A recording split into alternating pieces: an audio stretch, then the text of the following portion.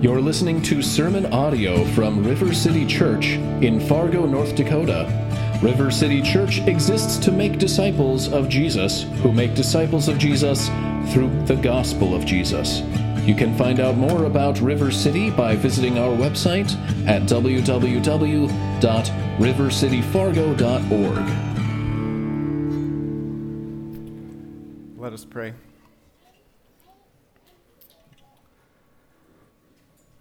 Holy, holy, holy are you, Lord God Almighty.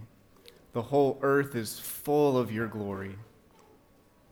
You are the judge of all the earth, and you shall do what is right. You are abounding in steadfast love and faithfulness, and yet at the same time you will by no means clear the guilty. Holy God, we pray that you would reveal yourself to us this morning through the preaching of your word. And we pray that you would reveal our sins to us this morning so that by your power, by your grace, by your Spirit, we may turn away from them through godly grief. Would our focus be on you today and forever? Be with us now, we pray. In Jesus' name, amen. Amen. You may be seated.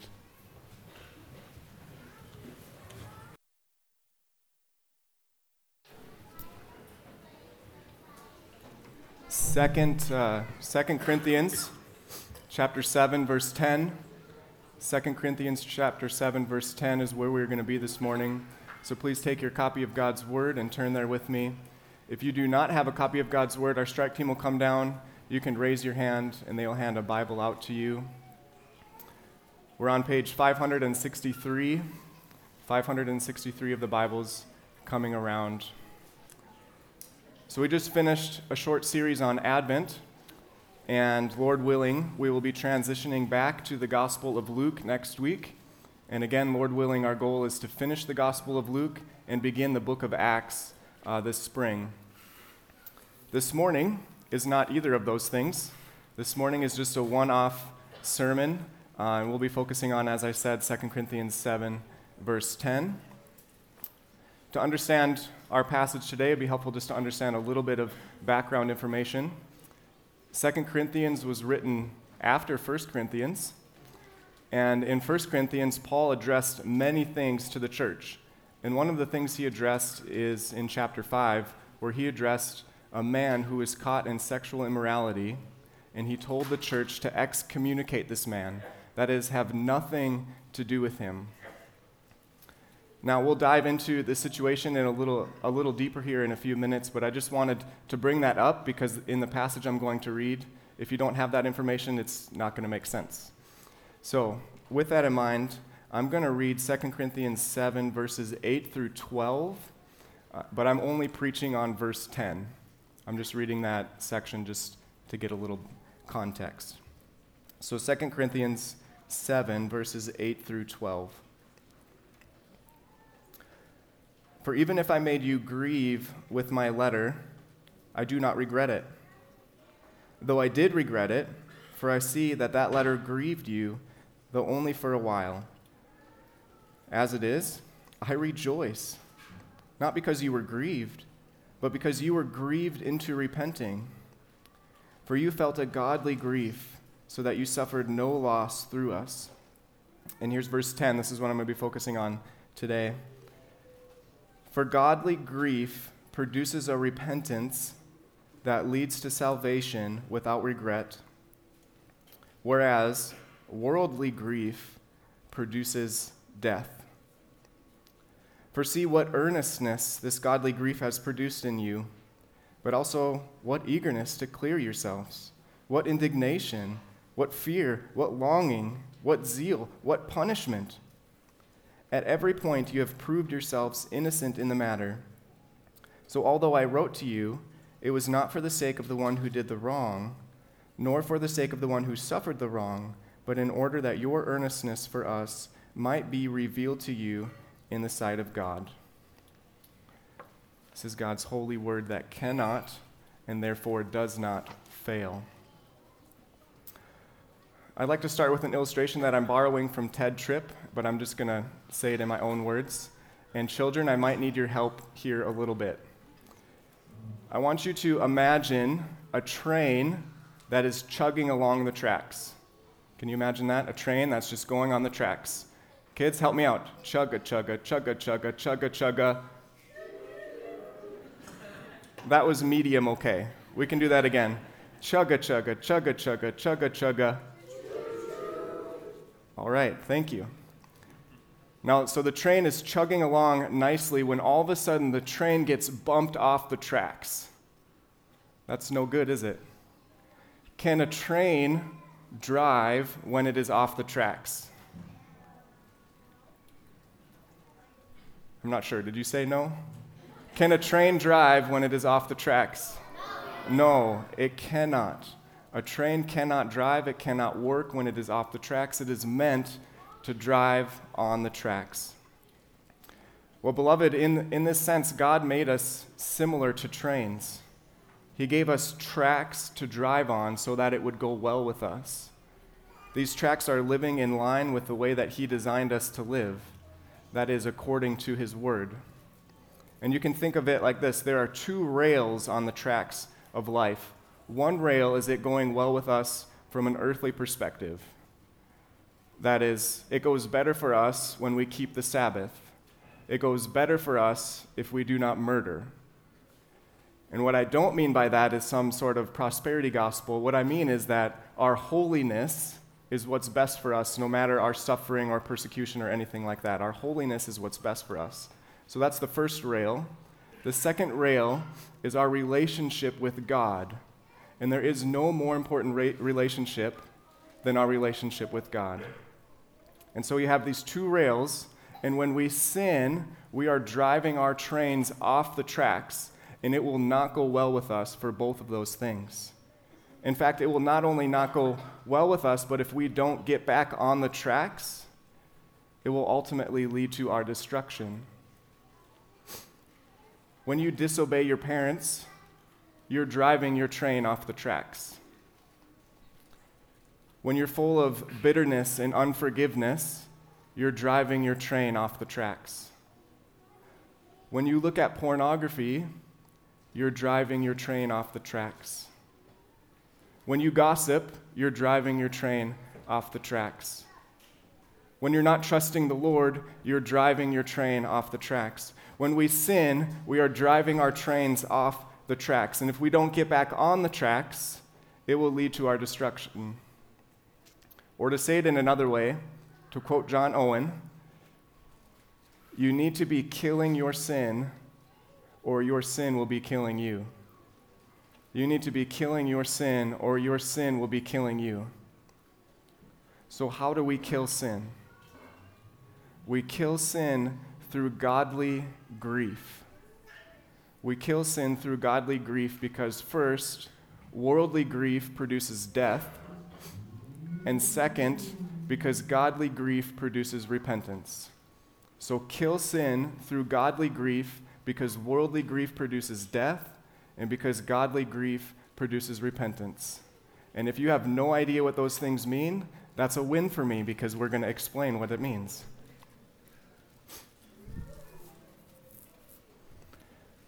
So first point this morning, worldly grief produces death. As we dive in, I'd like to look at a little more background detail in 1 Corinthians 5 to help us understand the truth that worldly grief produces death. And you can turn there if you'd like, 1 Corinthians 5. It was reported to the Apostle Paul that a man in the church was caught in sexual immorality, as I said earlier. I'll spare you the details, but let's just say that this type of sin was so grievous that even people who don't know God, it was not tolerated among them. So Paul says in verse 2, "Let him who has done this be removed from among you." In verse 5, he says, "Deliver this man to Satan for the destruction of the flesh, so that his spirit may be saved in the day of the Lord." Paul goes on to say that a little leaven leavens the whole lump. In other words, sin is contagious. It can move from one person to another, just like whatever cold is going around our church right now. And so we need to get the sin away from us. And so Paul concludes his thought. He says in verses 11 through 13, "Do not associate with anyone who bears the name of brother if he is guilty of sexual immorality or greed or is an idolater, reviler, drunkard, or swindler, not even to eat with such a one." And he concludes with this thought, "Purge the evil person from among you." Purge the evil person from among you. Now note, he's talking about those who are in unrepentant sin. Those who have not turned away from their sin and put their faith, or he's saying those who claim to be Christians but are living in open sin and are not repenting of them, purge that evil person from among you. Does that seem harsh?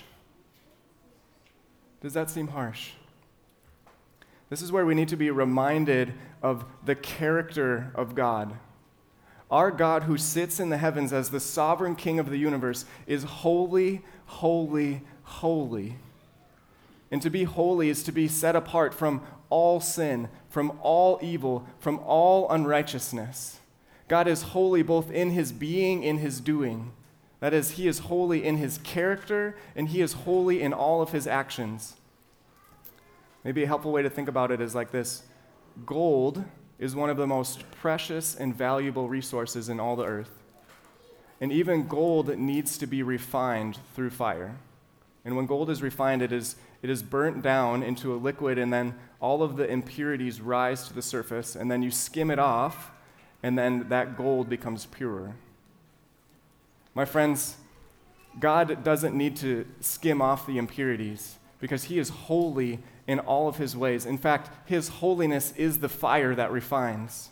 And the God who is holy cannot have fellowship with those who are in unrepentant sin, because every single sin, no matter how big or small we may think it is an absolute outrage to the holiness of God. Every single sin is grievous in the eyes of the God who is holy. Now, God is not only holy, but he is just in all of his ways. He is the judge of all of the earth, and he will do what is right. And he will by no means clear the guilty. And this means that he must punish every single sin. And therefore, we all deserve the full, just, righteous anger of God for every single one of our sins. Or to say it in another way, you need to be killing sin, or God will kill you. For the wages of sin is death. And this is why we need Jesus Christ. We need a Savior who can bear all the wrath of God in our place, so that through faith in Christ, God is both just and the justifier of the one who has faith in Christ. But the point is, if you are living in unrepentant sin, then you're not living by faith, and you need to seriously consider if you're saved at all. You need to heed this warning from Hebrews 10:26. For if we go on sinning deliberately after receiving the knowledge of the truth, that is, if we go on sinning on purpose, if we go on sinning without repentance, the text goes on to say, there no longer remains a sacrifice for sin, but a fearful expectation of judgment and a fury of fire that will consume the adversaries. The holy God cannot have fellowship with those who are in unrepentant sin. So let's go back to the question. Does it seem harsh the way Paul was talking to the Corinthians, that they are to purge the evil person from among them? Does that seem harsh? No, he's not being harsh. He's being loving. It is the most loving thing that the church can do is to warn someone of the dangers of unrepentant sin. The most loving thing that anybody can do is to say, hey, I see you. You're walking in unrepentant sin. Come back. Come back. Because if you're living in unrepentant sin, beloved, you're on the train to hell. Is it more loving to let you ride to eternal destruction or to call you to come back?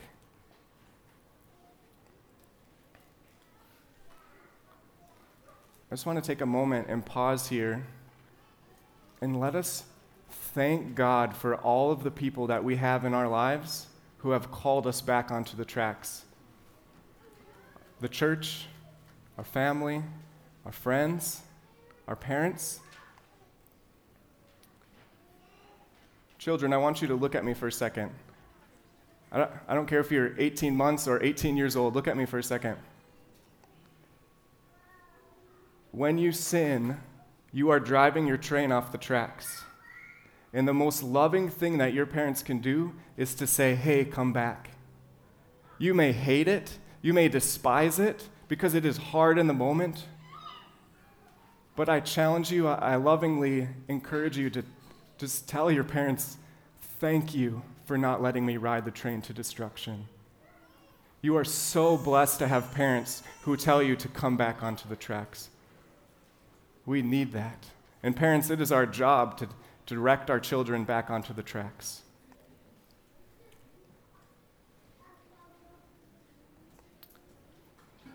Beloved, God takes sin seriously. The church is to take sin seriously, and therefore we should take sin seriously. How seriously do you take your sin?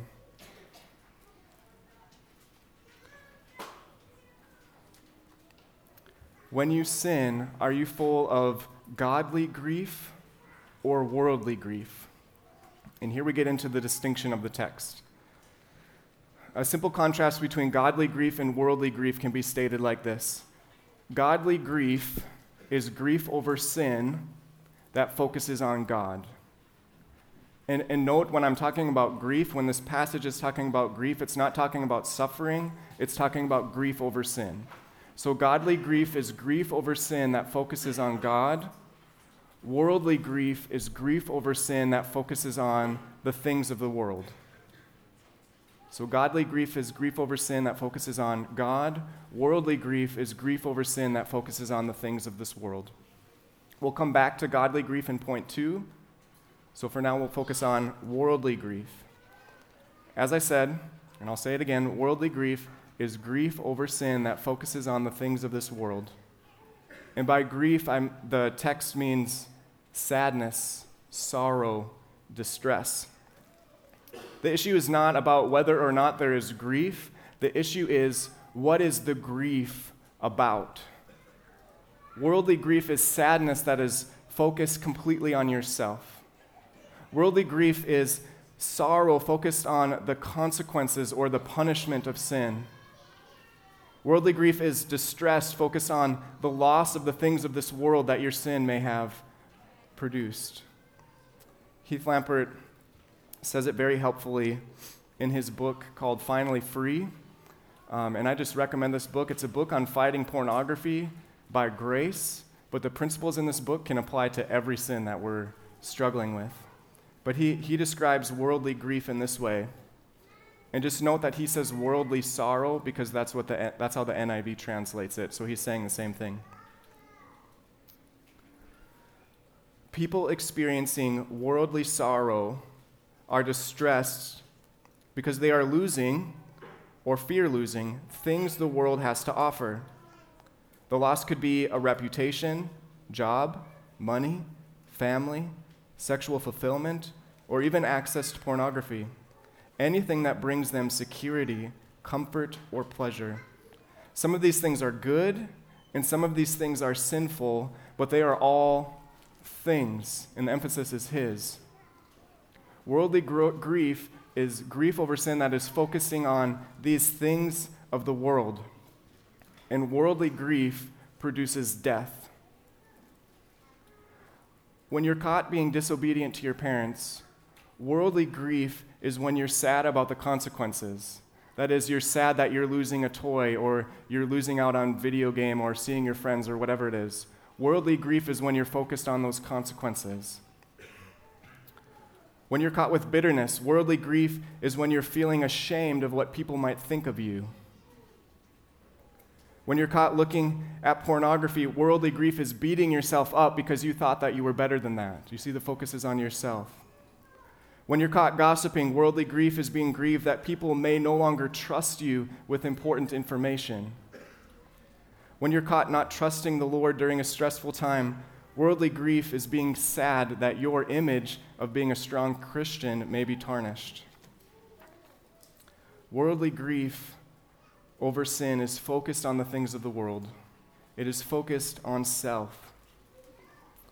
When you sin, are you grieved over the loss of the things of the world? Another footnote here. Are you grieved over your sin at all? If you're here this morning and you're not grieved over your sin at all, I plead with you to pray for the Lord to open up your eyes and your heart so that you may be aware of your sin, so that you may turn away from it. Because what happens is we sin again and again and again, and our heart gets so hard that we don't even care. In fact, I just want to pause and pray in the middle of this sermon and pray for you. Father, let's pray. Father in heaven, I plead with you for those who may be here this morning who don't even care about their sin at all, that their hearts have become so hard. Would you, by the power of your Holy Spirit, break down the walls of their heart? Do a mighty miracle right now. Make them aware of the weight of their sin and help them to turn away from their sin and turn to you by faith. Save them, Lord, we plead. In Jesus' name, amen.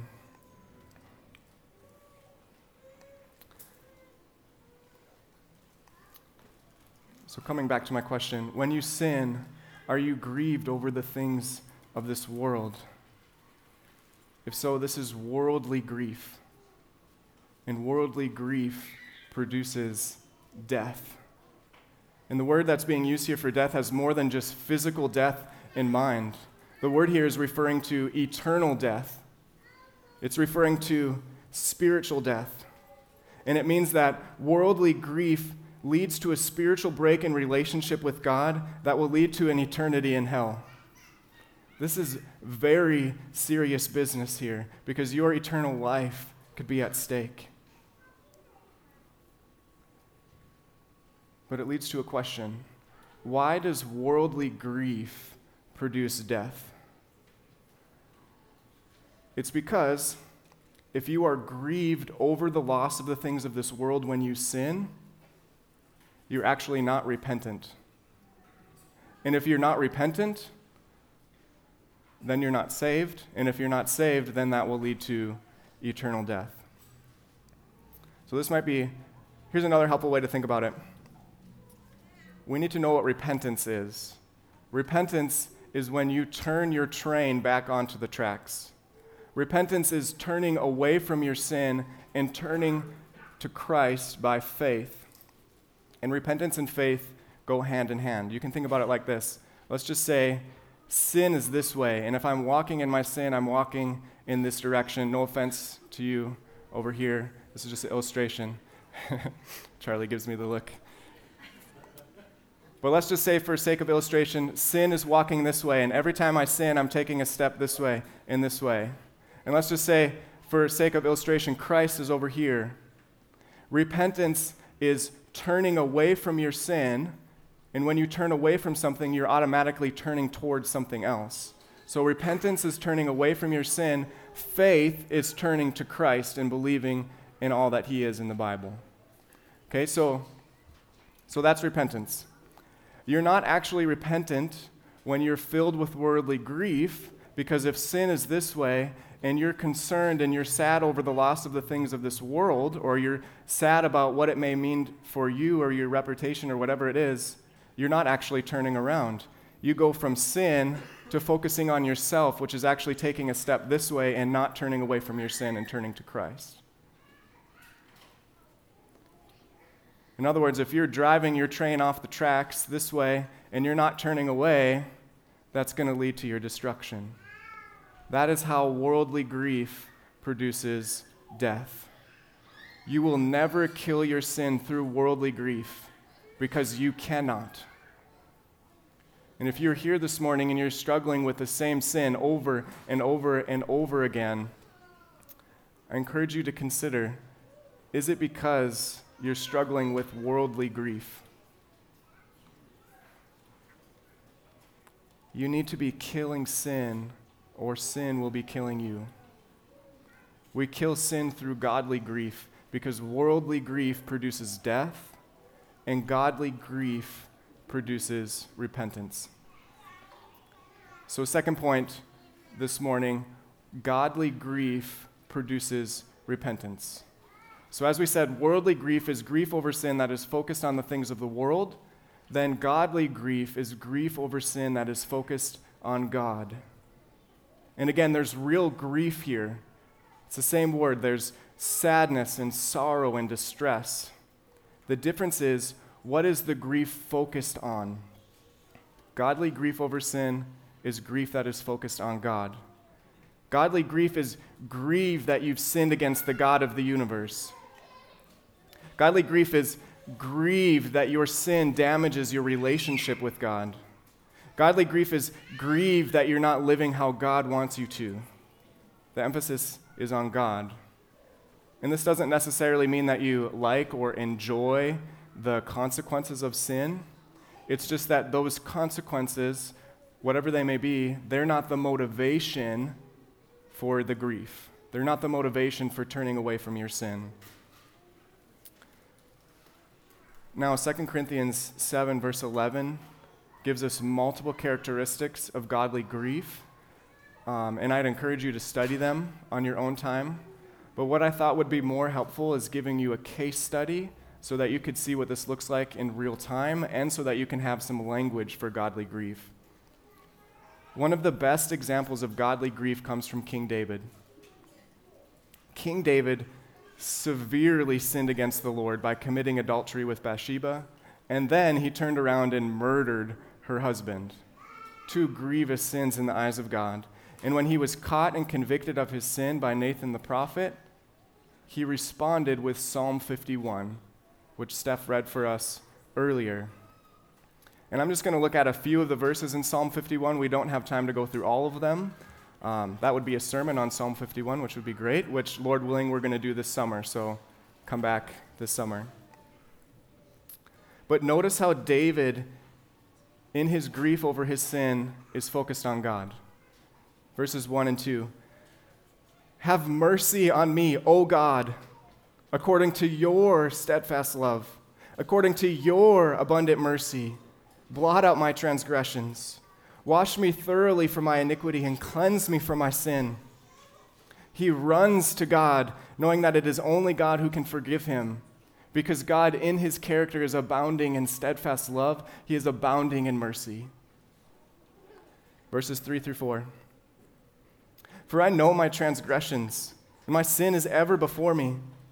Against you, you only, have I sinned and done what is evil in your sight, so that you may be justified in your words and blameless in your judgment.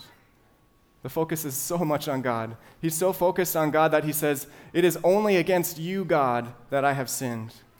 He's concerned that he's done what is evil in God's sight, and he's concerned that God would be justified in his words and blameless in his judgment. His focus is completely on God. Verse 11, cast me not away from your presence, and take not your Holy Spirit from me. David is grieved that his sin might cast him away from the presence of God. Godly grief is focused on losing relationship with God. Verse 12, restore to me the joy of your salvation, and uphold me with a willing spirit. David knows that his joy comes from the salvation of God, and not in the things of the world that he will be losing because of his sin. And my friends, David loses some serious things because of this sin. He loses a child, and one of his relationships with one of his children is completely damaged because of this. But he's not focused on the loss of the things of the world. He's focused on the joy of God's salvation. So much so that he continues in verse 13 and says, then I will teach transgressors your ways, and sinners will return to you. David is so focused on God that he desires to be forgiven so that then he can go and tell others about the joy of salvation in God. This is such a helpful example because we see David again and again focusing on God. And if you need like a pattern for godly grief, go to Psalm 51. This is godly grief over sin. And godly grief produces repentance. When you're convicted of disobeying your parents, godly grief is being sad because you've sinned against the God who gave you parents. When you're convicted of bitterness, godly grief is being distressed that you've lost sight of God's forgiveness of your sin. When you're convicted of pornography, godly grief is being grieved that you've sinned against God and God alone. When you're convicted of gossip, godly grief is being concerned that you've damaged the well-being of someone that God loves. When you're convicted of not trusting the Lord, godly grief is being sorrowful that you didn't trust the God who feeds the birds and clothes the grass of the field. Godly grief is focused on God. And godly grief produces a repentance that leads to salvation without regret. All right, so now we've seen worldly grief is bad, godly grief is good. How do we move from worldly grief to godly grief? How do we go from focusing on the things of this world to focusing on God? This transformation is only possible through the expulsive power of a new affection. Now, this idea, the expulsive power of a new affection, my wife is laughing at me because she's like, nobody knows what that means. I'll explain it. The expulsive power of a new affection is a sermon that was preached by Thomas Chalmers in 1819, and it's been published into a little book, one of the Crossway Short Classics. Highly, highly recommend it. Required reading for RCI. If anyone wants to attend RCI, you can come and do that. But anyways, the expulsive power of a new affection is simply this. We all have something deep down in our hearts that we love the most. The most effective way to get rid of sin is to love God more than we love the things of this world.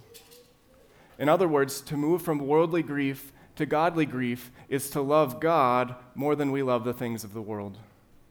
And to love God more than the things of the world, our minds need to be renewed, our hearts need to be transformed by the power of the Holy Spirit and the truth of the Word of God.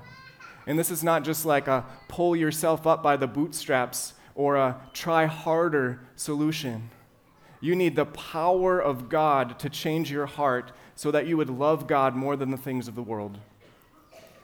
And God uses the proclamation of the truth of who He is to do this. That's one of the main ways that He does this. And so let me remind you and let me proclaim to you this morning that the God of the Bible, the God of the universe, is greater than anything this world has to offer.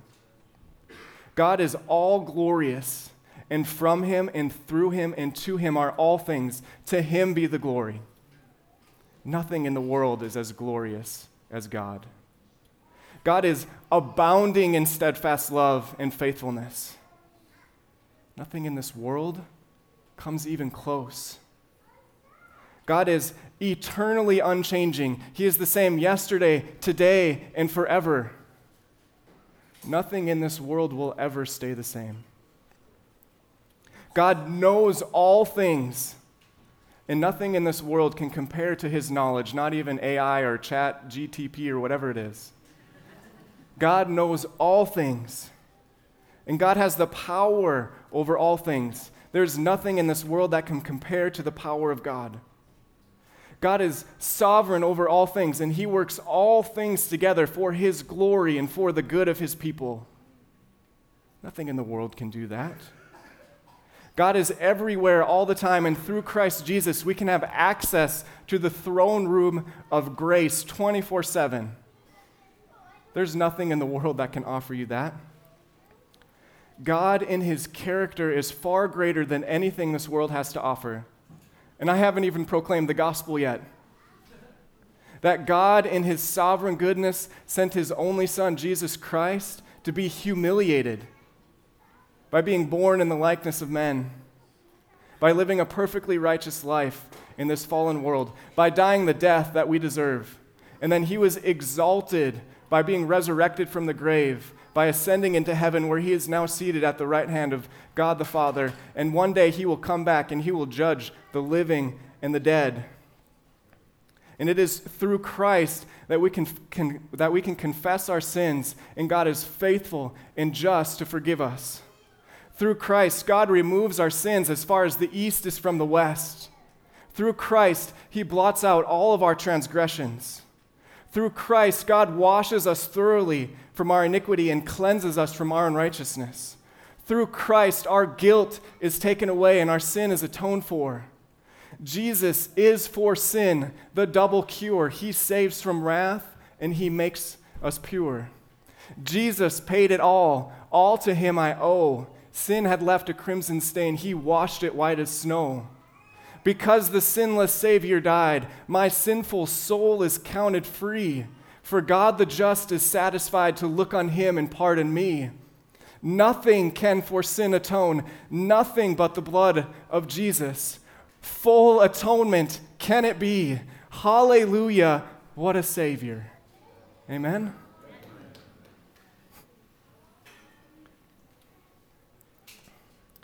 There's nothing in this world that can offer you that. Nothing.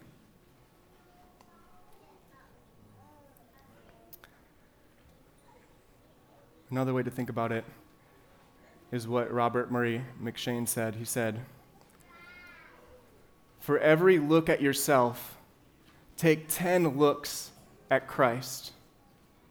For every one look at your sin, and you do need to look at your sin, you need to be aware of it, you need to know what's going on deep into your heart, but for every one look at your sin, you need to take 10 looks at the glorious Christ. And that is how you move from worldly grief to godly grief.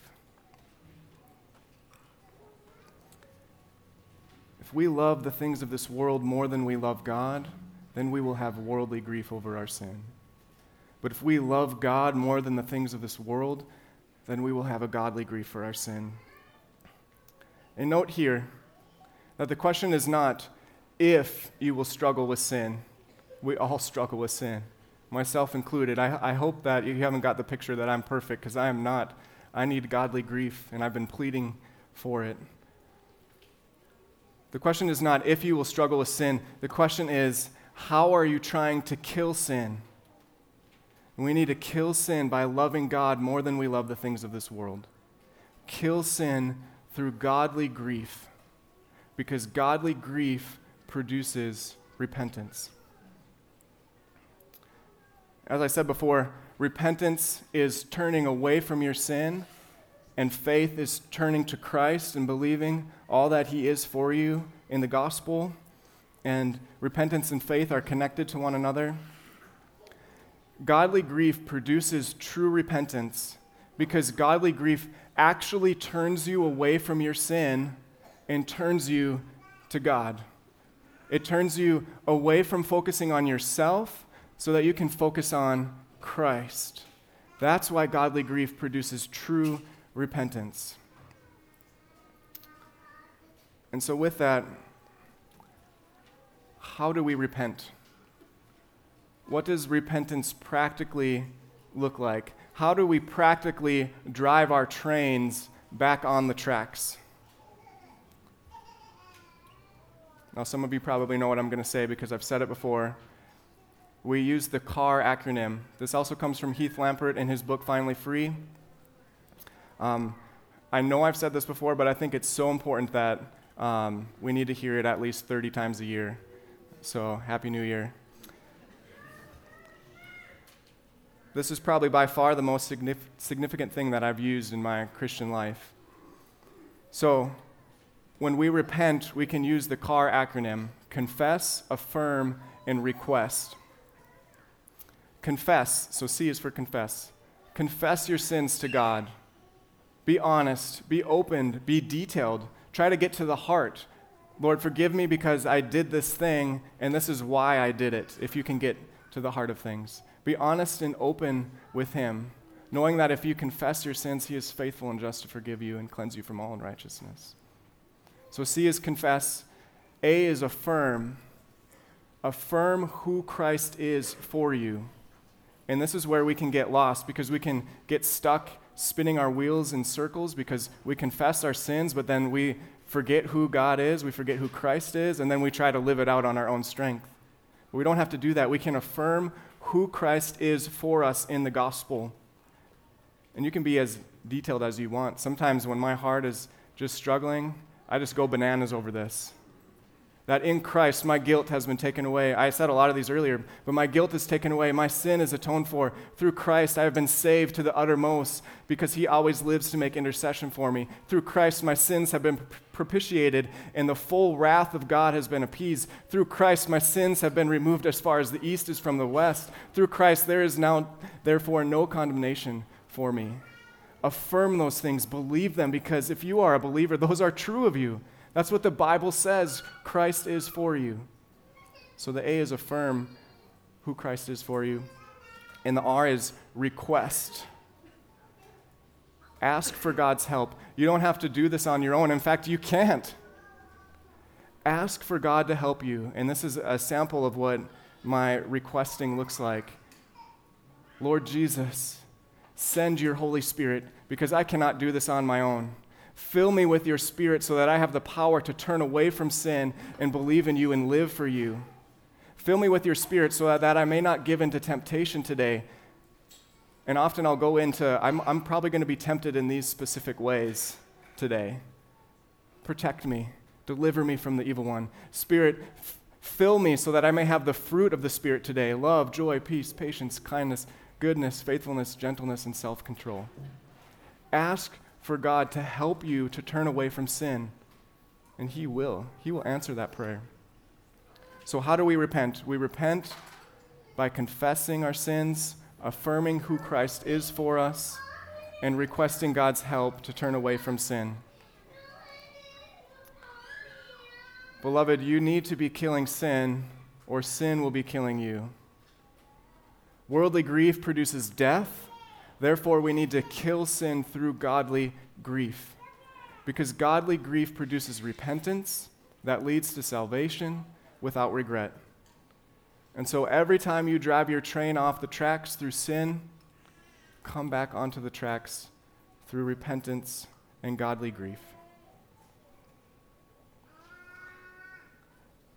I have a whole bunch of random bonus thoughts, but I'm just going to stop and I'm going to pray. Let's pray.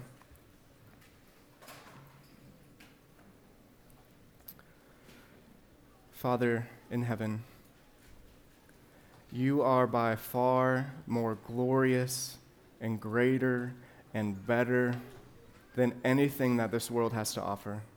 In fact, even the best of what this world has to offer is just a small reflection of you, because you created it. And we can't even see it fully because we have fallen, tainted glasses through which we see the world. God, would you help us by the power of your Spirit to see the world through the lens of your word, so that we may see you for who you are in all of your glory, and so that by the power of your Spirit we may turn away from our sin through godly grief and turn running into the arms of Jesus, who is gentle and lowly. God, again, I pray for anyone here who might be so hardened by sin that you would enable them powerfully to turn away from their sin and come to you. I pray for those who may be struggling with the same sin over and over and over again. Would they take one look at their sin and take 10 looks at Christ? And would they see you, Jesus, for all of who you truly are? And would you empower them by your Spirit and the truth of your word to turn away from sin and turn to you? Would this be the year, would this be the day that they finally break free of sin and finally rest deeply in your sovereign good grace? We love you and pray all this in Jesus' name. Amen.